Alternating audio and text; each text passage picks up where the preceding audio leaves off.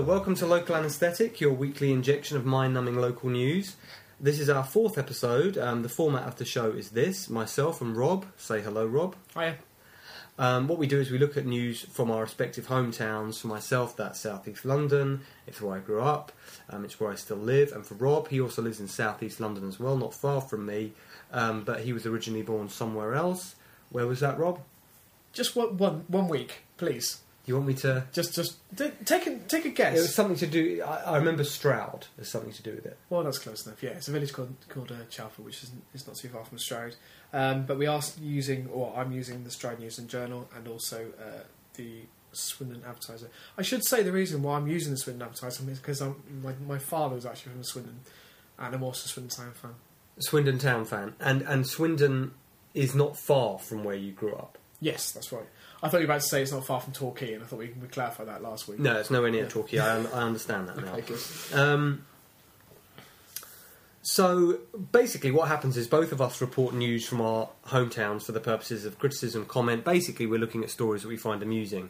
Neither of us have shared these stories with each other prior to recording this show. So, the stories that I've picked, Rob hasn't heard before, and the stories that Rob picked, I haven't heard before.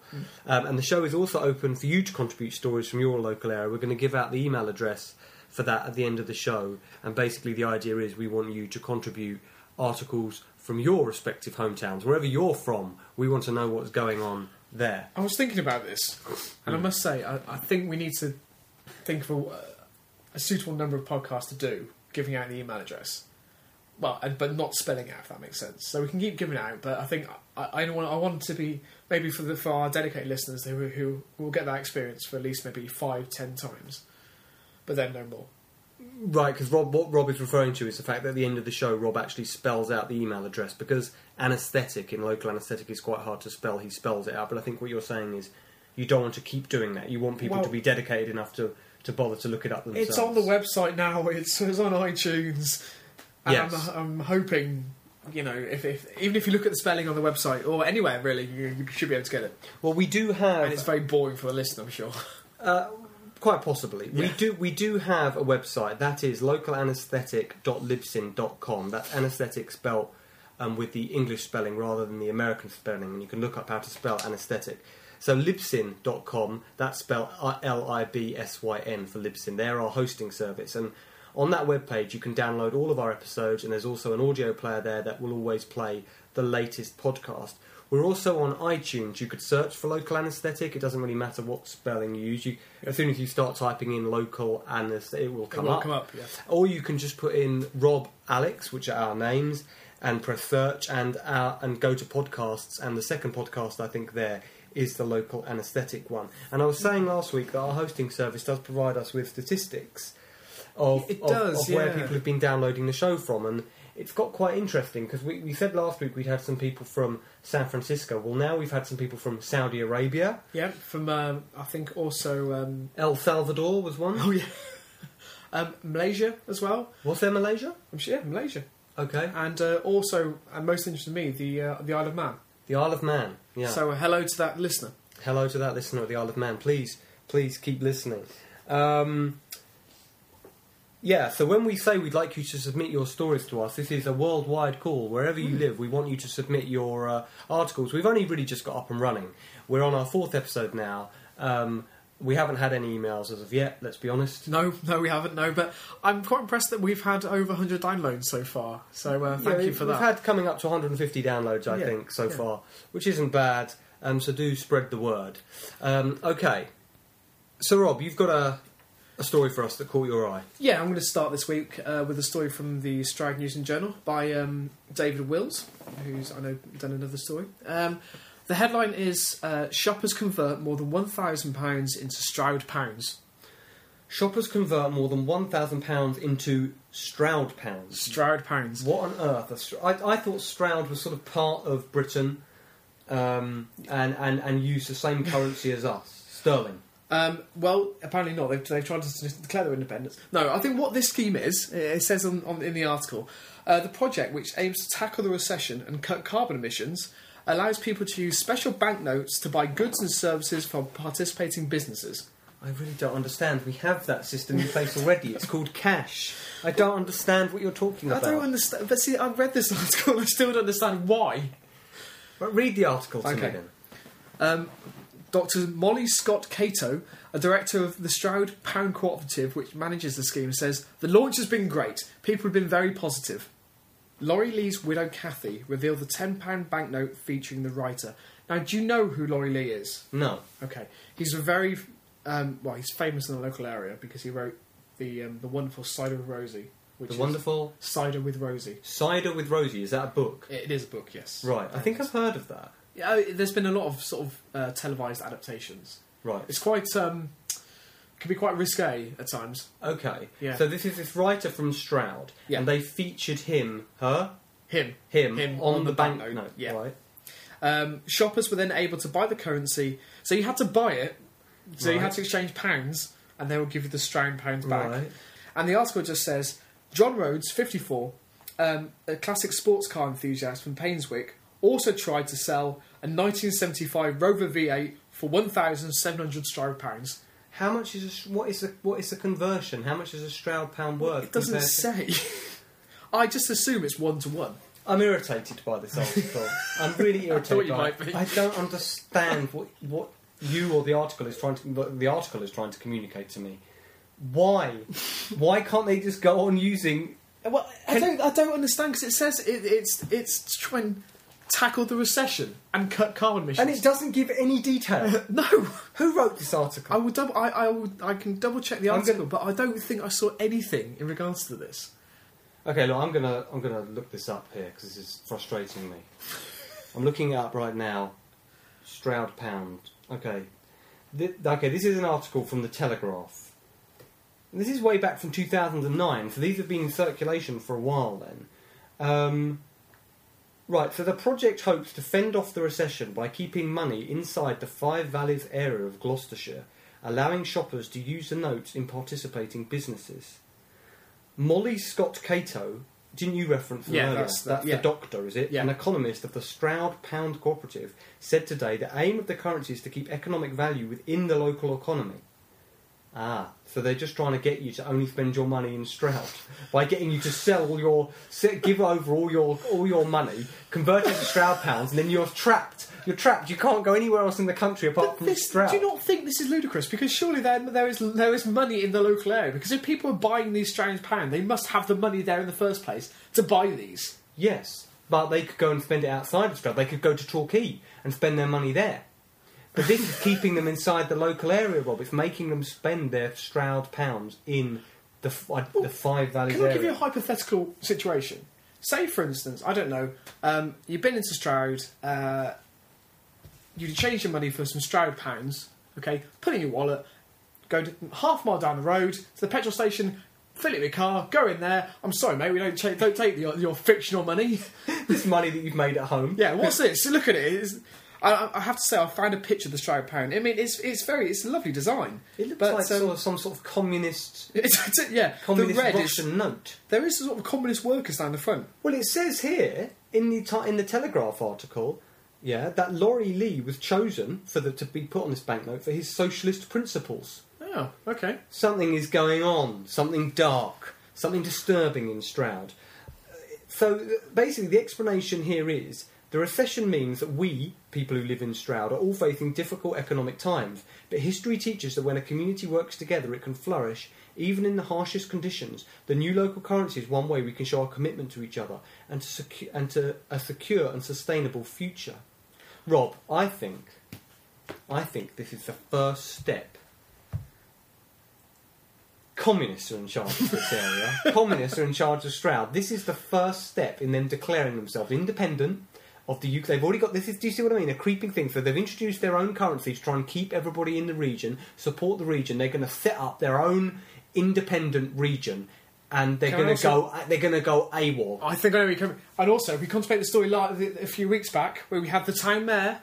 Was that not filling in his census? That was Stroud. He was the mayor of Stroud. So hang on a minute. We've got to go back over this. I think this was in our first episode. It was the first episode. First or second episode? First episode. First episode, yeah. This town, do you want to summarise it? Yeah, a town mayor, as in the mayor of Stroud, and a local peace activist who, I have to say, they did bear resemblance. They looked like twins. It was bizarre. They'd apparently never met before, were of no relation to each other, but they looked identical. Yeah. Were both in court after they refused to fill in their census. Yeah, they refused to fill in the census, which by law you have to fill in.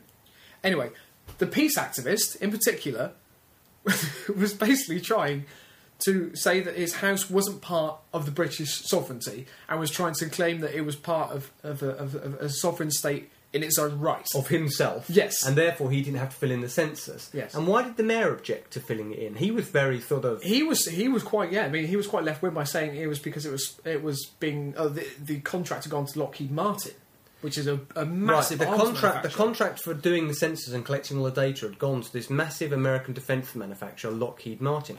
So something is now forming here, Rob. We have the mayor of Stroud, who seems like a bit of a socialist, yep, potentially. We have the peace activist, who I think is definitely that, who's saying, I'm not actually part of the sovereign state of Great Britain. Yep. And now we have these Stroud... In 2009, we have these Stroud pound notes being distributed, and there's a whole website which Rob has just found called, what's it called, Stroud Pound or something? stroudpound.org.uk, where they now announce that you now get, rather than getting 1 for 1, rather than getting 10 Stroud pounds for 10 UK sterling pounds, you now get apparently 11 Stroud pounds, so the money is worth more. So this is now trying to add an extra incentive. These people are crazy. Before you know it, blockades, toll booths, and it'll be a breakaway state before you know it. North Korea. It's been North Korea. All media will be controlled. This is insane. The Stroud News and Journal will be leading the way. If somebody from the government is listening to this podcast, which admittedly is unlikely, you need to look towards what is going on. Yeah. Something dark and disturbing is going on. It's in front of your very eyes. Come on. I can't believe this. I can't believe we've only just spotted it. Well, can you... Right, Rob, I'm giving you the task of monitoring. I want you to monitor... Anything that I think may hint towards this breakaway state, I will highlight. Any communist or radical socialist tendencies going on in that area. I mean, this is the area, by the way, that you said didn't even have a flower shop, and if that isn't chilling, I don't know what is.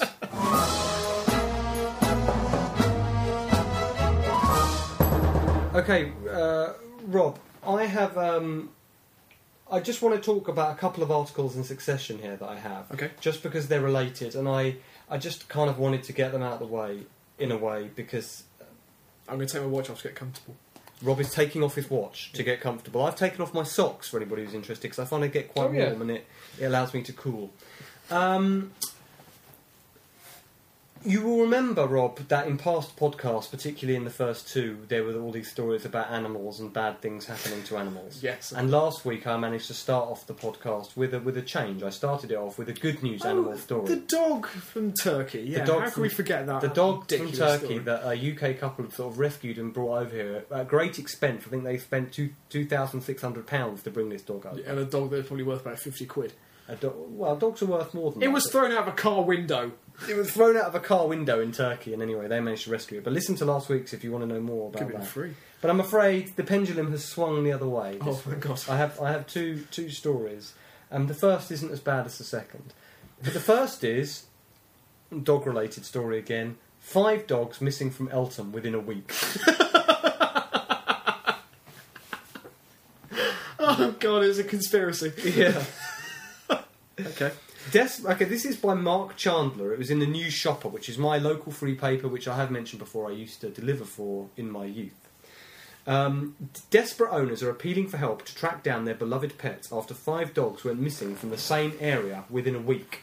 Julie Ward, a volunteer for doglost.co.uk, which must be a website for missing dogs. Got that there. She said the 5 animals reported missing from Eltham in February, an unusually high number, she said, which makes it sound like... The way she's saying that makes it sound like dogs do regularly go missing from Eltham, but not 5 in a month. I think they did. She got a chart on the wall and just ticks off how many dogs gone missing. 5 in a week, there's a trend. One, who's a Yorkshire Terrier called Jack, has since been found by an elderly couple near a slip road at Rochester Way, but the others are still missing. So 1's been recovered, 4 are still missing. One of them... 16-year-old Jack Russell Max, who went missing on February the 12th, is practically blind and deaf. He's dead. Is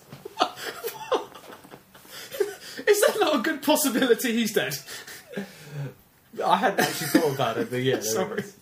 Miss Ward said his owner took him on their regular walk to Elton Park South. He got into the park, turned around, and Max wasn't there. Because of his sight, sometimes Max just follows a pair of legs, so he may have gone off after someone else. She said 16 is old for a dog. It would be lovely for him to be at home when he passes away. So he's already... It's too late. So he's... Okay, so Rob is pronouncing this dog dead.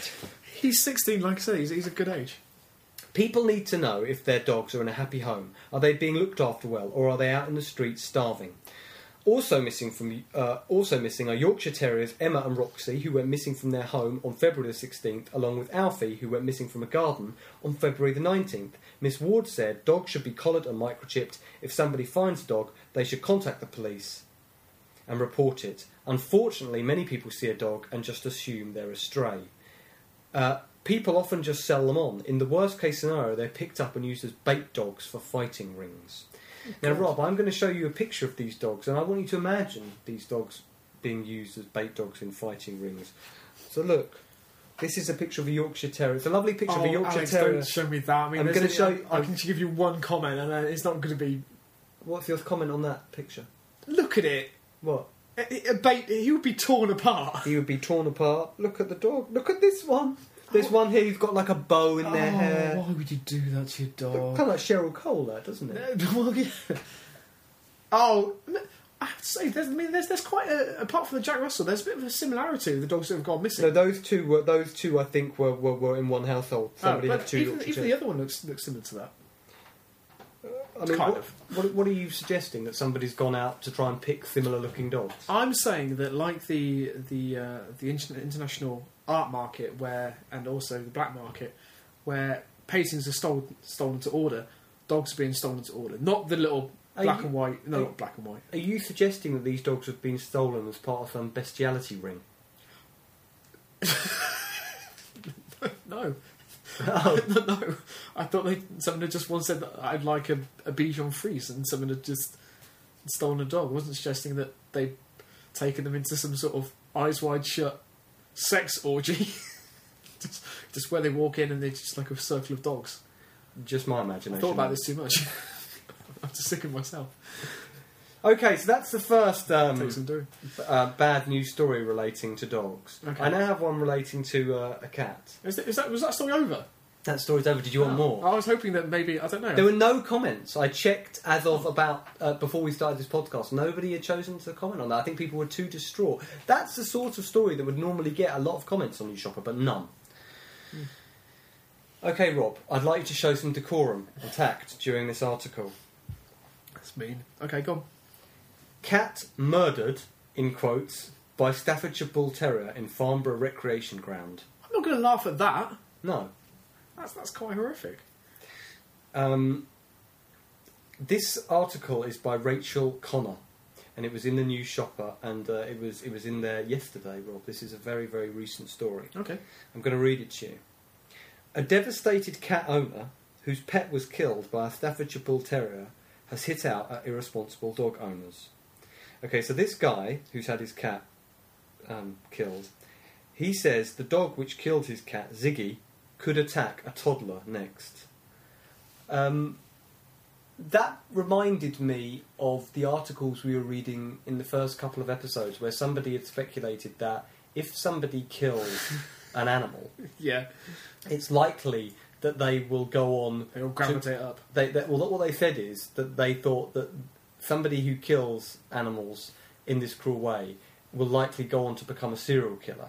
And there is a sort of proven link, I think, between this. Yeah. But this particular commenter who'd written into the News Shopper was arguing that if somebody kills a small animal, they will graduate up through bigger and bigger animals, eventually killing a human, which was this very bizarre theory, because they seem to be somehow suggesting that you'd kill a small animal, then you'd go on to... I think you were saying, so you'd kill a cat, then you'd kill a dog, then you'd kill a lemur. Yeah, sheep, deer, that kind of thing. And just go up until eventually you kill a human. So one does wonder, this Staffordshire Bull Terrier, he's murdered a cat.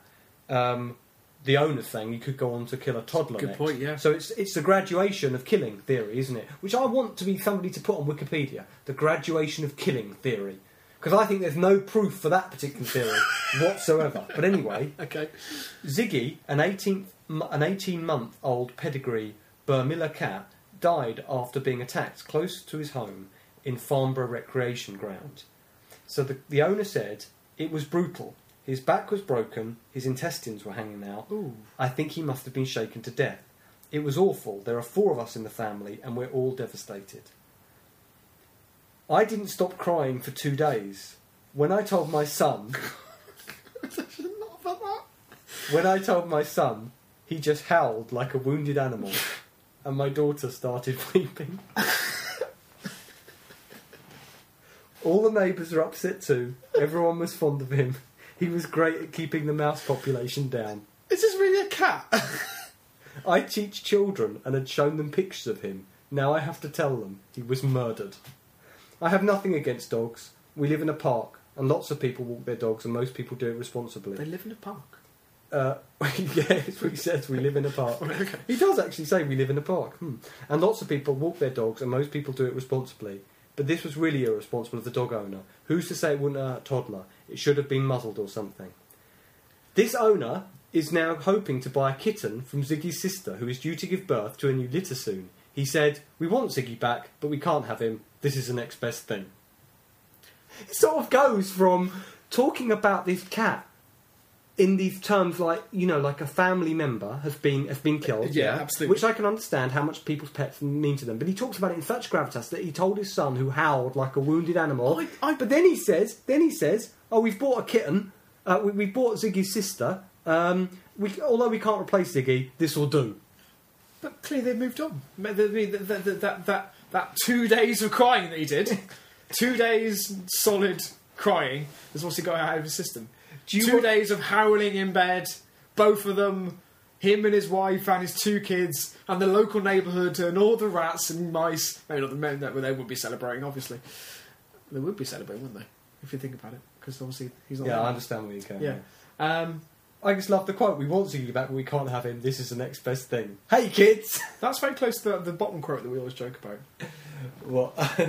What would he say? He'd say, I want Ziggy back, but I can't, so we won't, so I'll just have to live with it. Yeah. Rob, can I show you the... He seems to have made this sort of makeshift bouquet of flowers that he's put like on the sort of the tree where Ziggy was murdered. Right. Can I show you it? Oh God, that's really quite tragic. Can you describe it for people listening? It's a black and white picture of his cat stuck into what only can be described as a plant pot. A plant pot from a local garden centre with some, I think there's a primroses, and he's written in marker pen, Ziggy 2000. Oh, he's only 2 years old. Ziggy 2010 to 2012. And this is him putting it on the stump. To be fair, he doesn't live in a park, does he? You can quite see that from the picture. He doesn't live in a park. He lives near a park. Well, he did say we live in a park. Unless he's camping on it. Yeah. There is one comment. And I think this comment is probably directed... Is it Paul Erith? No, it isn't. And I don't think we've got a comment from Paul Erith this week. What a shame. Okay. It's Gavin P, who says, "Sorry to hear of your loss. People who don't own pets won't understand." And maybe that was directed at us, because we have been very flippant about... Yeah, I would like to apologise for laughing at your excessive crying. And I do understand that sometimes the way to move on from grief is just to try and get over it, which is, and hopefully Ziggy's sister doesn't the same fate doesn't befall her. I know when my grandma died, I bought a kitten and felt a lot better.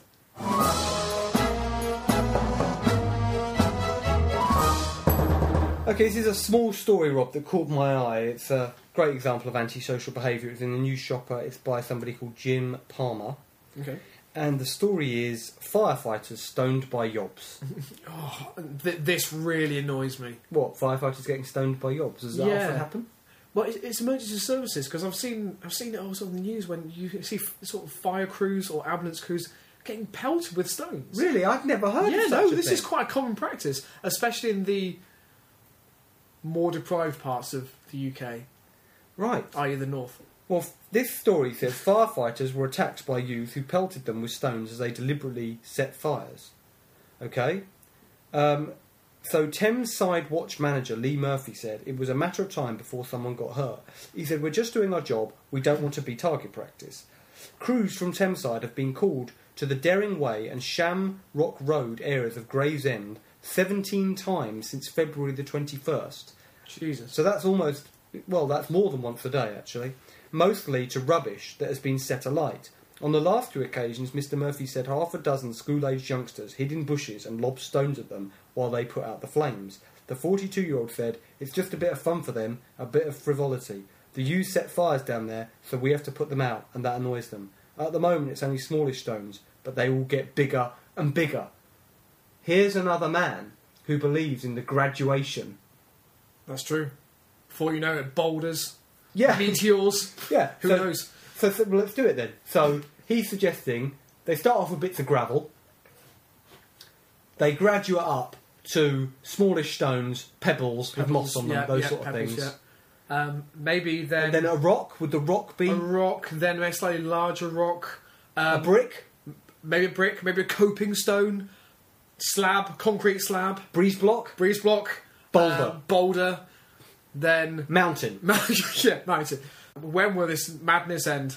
Well, exactly. I have to say, I mean, I know that they can't do this because they will get charged, but, I mean, little so-and-sos, if I was the fire crew, I would just literally turn the hose on and just wipe them out. I mean, let's face it, I know that the pressure of those fire engine nozzles is extraordinary, and if you had a child there, you could quite easily push him about 30 feet.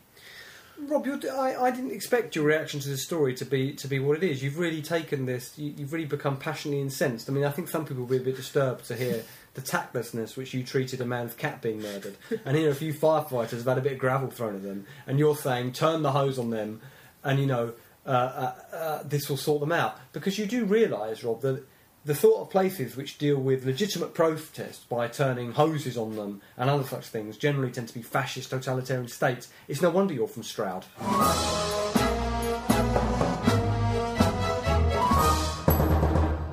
Okay, Rob, you got another story for us? Yeah, this one's from the Swindon Advertiser.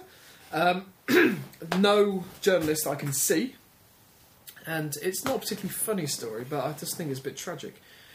Oh, right, so this is properly sombre, is it? Well, no, obviously. Equality service set to shut down. Equality service set to shut down. In Stroud, is this? No, this is Swindon. Because I was going to say, if this is Stroud, then it's another piece of the puzzle. You know, it is, yeah. They've introduced their own currency and now there's no equality anymore, just subtly, yeah. Now the minority is going to be moved out. Yeah. In big trailers. A lack of funding has led to an important support service being forced to stop offering its services at the end of the month. It's been announced that the Swindon Racial Equality Council will close on March the 31st after cash from central and local government dried up. It is feared that this will have implications for black and ethnic communities throughout Swindon who turn to the council when they are having difficulty at work or in their personal lives. Right. Now, I mean, Swindon is, I think, quite a diverse place. Is it? Yeah. I wouldn't have...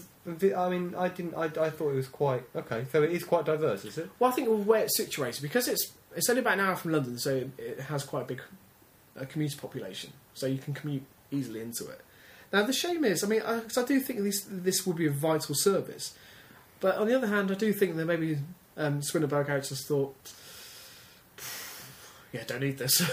Yeah, because, I mean... That's many riots for the last few years. Let's get rid of it. Let's get rid of it. Who notices a different coloured face these days? I mean, apart from most of the people of the surrounding towns of Swindon, but apart from that, there was one quote from I think he's the founder of the centre, which I think he's actually the director of the Swindon REC. He says the main reason behind this is there is no funding available to us beyond that period, so beyond the end of March. All the funding has dried up. Then goes on to say, officially, it will not close. That will be decided by the members, but the service will not be available. Does he say anything else? It just basically goes on to say we're getting more people coming to us who are facing discrimination at work. It's understandable. It is an important service. It's not the only service for the minority groups, but for all residents. It's been an important service, and it's not only a service for minority groups, but for all residents. The thing now is people will be going to the Citizens Advice Bureau because they expect the service we provide to be picked up by somebody. I'm beginning to understand why this place has been shut down, Rob. Because other people can offer these services. Well, let's just put all this together. He said the following. Although they've withdrawn the funding and they're closing us, officially, we will not close. Yeah. So that's the first thing he said. So if I'm Swindon, I'm thinking, okay, so you're saying you're still going to keep going even without the cash. Yeah. Okay? We're just going to take that cash back now then, please. The next thing it says is that it's an important service, not just for minority groups, but it's for everybody. So what if they're off? What does he mean for everybody? Is this for somebody who's a racist who comes along and goes? I don't understand. When it says it's not just for minority groups, it's for anybody. Surely the issues that those anybody would be coming for would be. It's for minority. It would probably be outside the remit of the. Yeah. So what advice could they offer? And then he says all of this will be picked up by the Citizens Advice Bureau anyway. Yeah. So, Rob, I'm sorry. You said this was sad, but I have to go on record as saying, from what you told me, this body sounds like they were utterly and completely redundant. Well, that might well be the case. Maybe we're starting to understand why the funding was withdrawn, because essentially they're not offering any service to the Citizens Advice Bureau, isn't. And I spotted in that article a number. It costs how much a year? It costs £115,000 a year to keep the council. And how many people did it? So, okay, well, it seems like it helped a lot of people. Maybe we should try and work out, though, for 6,570 people that it helps, bit of number crunching. How much it costs per person. The article claims... Okay, read me the number again. How many people did it say it helped? Okay, it helped 6,517 people. Hang on a minute. 6,517. Yeah. And how much does it cost? £115,000. Okay. I'm doing a bit of number crunching here on a calculator. 6,517. And is that... So they're saying it cost £115,000 a year. That's for it helped... that's how many people it helped in a year. £17 a person. It's not bad. That's good value for money. Reopen it. What are you doing?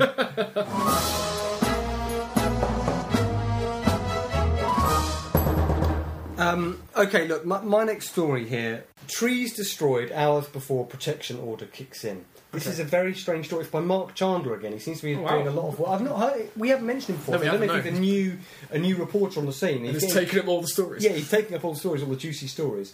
Okay, allotment holders have been left disgusted after hundreds of trees were cut down and left lying on the ground a day before an order to protect them came into force. So this is a very mysterious story, this. Okay. The trees at St Mildred's Road allotments, Hither Green, are believed to be 20 years old and were introduced to reduce rain runoff. They have since become a haven for wildlife in the area. Paul Olding, 38, of Pitfold Road, Lee, said, I arrived on February the 25th to see notices concerning a tree preservation order made by the council that came into effect on February the 23rd, protecting the trees behind our allotments. It's something I wholeheartedly applaud for the reasons stated in the order. However, at that moment, so he gets there to see this sign, at that moment, I also saw that virtually all the trees behind our allotments had been felled. Mr. Olding, a biologist, believes around 50 trees were cut down on February the 22nd, which is a day before the order was issued, the day he had last visited the site and one day before they would have been protected by law. He said, the nub of the matter is, who did this? What's in it for them? Whoever destroyed the trees should be made accountable for their actions, even though it appears they may have taken place prior to the date of the preservation order starting, which they did. They were cut down on the 22nd, preservation order was on the 23rd. Okay. I've written to the council to demand that whoever paid for the destruction of the trees be taken to court, charged with criminal damage, and made to fully replant the area within the next 3 months. A spokesman for Lewisham Council said, it is an offence to cut down, top, lop, uproot, or willfully damage or destroy a tree protected by the order. Top, lop, or uproot, is that right? Top, lop, or uproot. It's like a haircut. If anyone wishes to object to or make a comment on the order being made permanent, they should do so in writing to the council before the 5th of April 2012. This story is just bizarre. I mean, it is. So you've got a protection order against trees, right? Because it's just mysterious. It's one of these articles that, again, you just want to know more. There's a protection order against these trees, and the day before it comes into effect, somebody comes and chops down 50 trees. Quite how you chop down 50 trees without anybody noticing as you're doing it. If 50 trees are felled behind an allotment, do they make a sound? I don't know why, but I can imagine maybe in a few weeks' time we'll get a story saying that patch of land has been sold to a developer. Well, yeah. That's the only thing I It can just imagine. sounds conspiratorial, doesn't it? It just sounds... absolutely. It sounds like Lewisham had obviously had other plans for that. That is right. So you're thinking it's Lewisham Council, are you? Yeah, of course it is. Who else is going to be? So you're saying even though they've come out and said they're the ones who've issued the order... They're covering their own backs. So they issued the It's order... a cover-up! So they issued the order, but they had the trees all removed. But what I mean is that's a huge operation, Rob. You don't just go down there with an axe and chop down 50 trees. I don't know much about tree surgery. How does one go about chopping down 50 trees without having massive industrial equipment? You're getting confused. Tree surgery is the act of cutting off dead branches. Okay, whatever. Tree felling is where you actually cut the tree down. This is what they've done here. Tree surgery is where they have men on ropes and who cut. I can see I'm boring you, but there is a vital distinction to be made. Rob's father was a lumberjack. Yeah, and he died in the chipper. Neither of those things are true. Just to clarify, he was Canadian though. Is that a stereotype to say? If anybody from Canada downloads this podcast, can you email us and tell us if Rob was being discriminatory by suggesting that all Canadians were lumberjacks? Thank you. Thank you.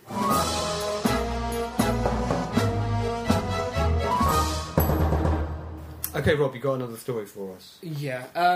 After the pavements story of last week, the Stroud pavement story being resurfaced. I'm not sure I can barely remember that. There was a story, Stroud pavements being resurfaced, and she was suggesting that without these pavements being resurfaced, there was no way of anybody doing anything in the town of Stroud. It was Stroud, yeah. Right. See, they're preparing for big things. Preparing for big things. Well, we moved to Swindon this week. Right, so now we're in Swindon. So different story. Yeah, different story. Resurfacing work finally done. Brilliant. It doesn't say... Was that the front page, was it? I think it was. You can go out again. Yeah. You can leave your houses without fear of potholing. No, that's something else, isn't it? That's where you climb through caves. That's potholing. I don't know. But potholes in roads, potholing is where you have the torch on your head and climb through. If you say so. Holes. It's not sexual practice. It's not the sort of thing we do down in London. It might be the sort of thing you do up in Stroud, but not down there. Anyway, it doesn't say who the story is written by, but work to resurface Whitehead Street in Eastcote was finally completed on Saturday, 2 months after it was started. Well done, that's quite speedy. No, but it's not, that's the thing. Right, oh, okay, sorry. Residents contacted the Advert in February to complain of a shoddy, in brackets, shoddy, resurfacing job, which started the week before Christmas and then stopped. So, this article is only from 2 days ago, so what happened is the resurfacing started just before Christmas and for no apparent reason stopped. For how long? Well, I'm guessing until very recently. When you say for no apparent reason, wasn't the apparent reason that it was Christmas? I'd love if that's the case. Well, what do you expect them to do? They stopped on Christmas Eve. And then probably earlier than that. They said, this is our Christmas holidays. They laid down tools. Well, it does sound like, just going on, they said that two patches were not done because cars were parked there at the time. Oh, this is so... That's brilliant. They've gone round the cars. So they just resurfaced this around the cars. Yeah. Well, why did... but don't you... Hang on a minute. You normally put up signs weeks ahead. Close the road off. And you close the road. You don't allow people to park there. Well, it seems that the people who wrote into the advert saying that it was a shoddy job may have something... may have the point. I'm sure it was a shoddy job. Yeah, so... so the road had been left covered in loose chippings that scratched cars. They also raised safety fears after the subcontractor did not replace about 2 feet of double yellow lines which previously stopped cars parking over a fire hydrant manhole covering the road. So they forgot to replace the double yellow lines? Yeah, so if there'd been a fire and the fire brigade turned up, they wouldn't have been able to get to the manhole cover to get the water supply. No, they would have been there scrabbling to get to the manhole cover while being stoned by yobs. That's true, yeah. In which case they couldn't turn the hose on to wipe them out. Yeah, of course. On Saturday morning, workmen were due to resurface the 2 patches, sweep up the chippings and repaint the double yellow lines to ensure firemen can access the hydrant. Councillor Dave Wood said, "It's great. It's long overdue, and I've held the council to account about why it took so long, because the original work were done the week before Christmas." He said the delay came about because the materials used to do the job were not readily available and were different to the ones you normally use for resurfacing, which also caused the loose chippings. This is just an appallingly organised... It's just horrendous. Appallingly organised. They started it before Christmas, they couldn't get it finished. They left somebody's road completely unsurfaced. It's full of chippings. Full of without chippings. tarmac. Cars were still parked there, which they just tarmacked Just tarmac around. right. The tarmac that they put up, they forgot to repaint vital yellow lines, which were there to stop people parking over fire hydrants and other things. Yeah. And this road was like this for the best part of 2 months. Over Christmas. Yeah. So if there had been any sort of emergency, like I said, any sort of fire, they would have been screwed. I just like the idea that if you went down that road, you would just find that literally the road had been stripped, and all there was just maybe cars raised up where they're still These on the two tarmac. parked cars on the tarmac. Yeah, yeah. And again, the rest of it with a road that looks like a dirt track, essentially. Yeah. But I have to hand it to the people of Swindon. They have a point to complain.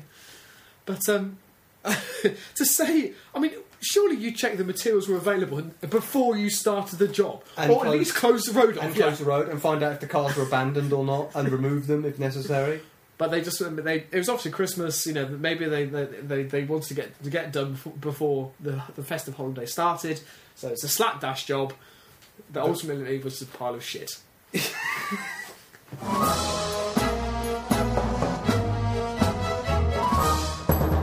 Okay, last story from myself, Robin, for this podcast is this story by Alan Woods. Oh, good to know he's back. Yeah, good to know he's back from selling all of his family possessions to cash converters. The story is... Well, actually, okay, this is the story. A pair of burglars who stole cash, champagne and scratch cards from a Dartford supermarket inadvertently revealed their getaway route. I was actually concerned they were about to say they stole it from Alan Wood's house. No. Well, he's got nothing to steal. Oh, yeah, he sold it all. Yeah, He pawned it all. Police were able to track the direction taken by the two men who stole £100 worth of scratch cards from the store. Can you guess how they were able to track the direction of these two men who stole £100 worth of scratch cards from the store? Take a wild guess. Was there a trail of silver foil that they'd scratched off the cards? Well done. Really? By following a trail of tickets that did not win a prize. Nice. They discarded the tickets. The discarded tickets were found by detectives scattered along Joyce Green Lane and into Austin Gardens. Police are today appealing for information after the two balaclava-clad men entered the co-op store in Henderson Drive at 6:15am on February the 29th. The 63-year-old store manager was left shaken after being knocked to the ground during the raid, which saw the burglars also leave with £270 from two tills, as well as bottles of champagne. Just like the fact that they took these bottles of champagne to celebrate their theft. Kent Police Detective Constable Angela Costin said this was an unusual robbery with a clear element of planning, as the suspects seemed to be aware of store opening times and entry methods used by staff. If anyone saw two men wearing or holding balaclavas walking along Joyce Green Lane in Austin Gardens, scratching and throwing cards away, it is an unusual sight and we would urge them to get in touch. The trail of used scratch cards has provided us with some valuable evidence in that we are aware of the direction of travel the suspects used as they left the scene, but we are still unsure if they travelled on foot or got into a waiting car, because presumably this trail of scratch cards just dries up at a certain point. One of the men, now listen to this, Rob, if you were burgling the store, is this what you would wear? One of the men was wearing a high-visibility jacket. What? With his face covered during the raid. Now, a high-visibility jacket is one of those, luminous yellow jackets. It's designed to make you stand out. To make you stand out, yeah. And both men were described as having dark tan skin. Oh, my God. The stolen goods were placed in a large white or grey bag during the raid, and then the men left from the back of the shop. And anybody who has any information on that can call Crime Stoppers. Why would you have... I'm sorry, but... So you're walking down the street wearing a high-visibility jacket, possibly wearing or holding a balaclava, and scratching hundreds of scratch cards and discarding them onto the street. And she doesn't think that they might stand out. And she's appealing, because you don't think that maybe that's slightly suspicious in its own right. No, that's what she's saying. She's saying it's an unusual sight. Please look out for it. I mean... How many people wear balaclava in normal day-to-day practice? I like to wear one. Well, apart from you. To and from work. Yeah, I mean, that has caused a bit of an alarm. It has caused a bit of an alarm. Yeah. There's that time where they stop the bus. Yeah. But, I mean, that's just... It's just ridiculous. I mean, how idiotic must you be? It's a brilliant example of a bungling crime. You might have just walked in there naked if that is effective. Although, having said that, these detectives who are scouring up and down this road, the trail has gone dry because basically they do not know where they are. They know the direction of travel. Well, that doesn't mean anything.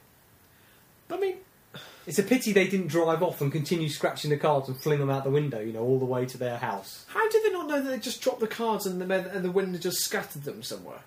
See, this is why Rob used to be a special constable. Rob, get back on the force. They're missing these detective skills of yours. I would if I could. It could be the wind. It could... I stressed that a few times. That's the problem. That's why you got sacked. But he's clearly been knifed. It could be the wind. Yeah. I think it was the suggestion that weather had murdered him more than anything else that was the issue with my investigations. Which is still ongoing. They are still ongoing, yeah, and it's about gross misconduct. Yeah. But that's a separate issue. Okay, Rob, do you want to give out the email address for people to email us with stories from your local area? Because, look, let's think about this. If these are the stories from our local areas, then there must be hundreds and hundreds and thousands of brilliant stories going on around the world. Email in. Listen to the desperation in Rob's voice. Email us. We will get emails. I love getting emails, and it happens so rarely. Please send them in. What's the email address? The email address is localanestheticpodcast@gmail.com. Right, do you want to spell anaesthetic? Go on then. I want you to. I'm saying, I was agreeing with you. Sorry. The English spelling, Okay. UK spelling. It's ANAESTHR... Ooh, I spelled it wrong. First time, a slip up. Let's try again. ANAESTHETIC. And do you want to spell it using the phonetic, or as you like to call it, the NATO alphabet? Yeah. See, you so bored of it now. Yeah, I am bored of it, yeah, but I me kind too. of strangely enjoy it at the same time. Okay. I find it soothing Really? Okay. and erotic. Yeah, I was afraid of that. It's Alpha November Alpha, Echo Sierra Tango, Hotel Echo, Tango India Charlie. Hey, I've got an idea. How about next week I try and do it in the NATO alphabet? If you try and learn it. It's not. I'm not going to try and learn it between this week and next week. I'm just going to try and do it. I'm going to just try and do it next week. Okay. I'm up for the challenge. See, what I know, I get very, very frustrated because people will try and do the phonetic alphabet and then use the wrong... I do that all the time. So I'm on the phone and I'll say C for... Hang on. Crisp. Yeah, C for crisp, H for hyena. Yeah. A for apple comes up a lot. Yeah. And they're wrong. But why is that wrong? People know what I mean. Well, it's something to do... Okay, I'm going to spell it in the Alex Oh, alphabet. Jesus. Apple... Knob... with an N. Nice. Aardvark. Well, you can't have two different... I'm doing it my way. Yeah, but you said at least have some corresponding names for the letters. Okay, aardvark... Noddy. Aardvark... Egg. Ship. That's close. Tiara. Hopscotch. Egg. Tiara. India.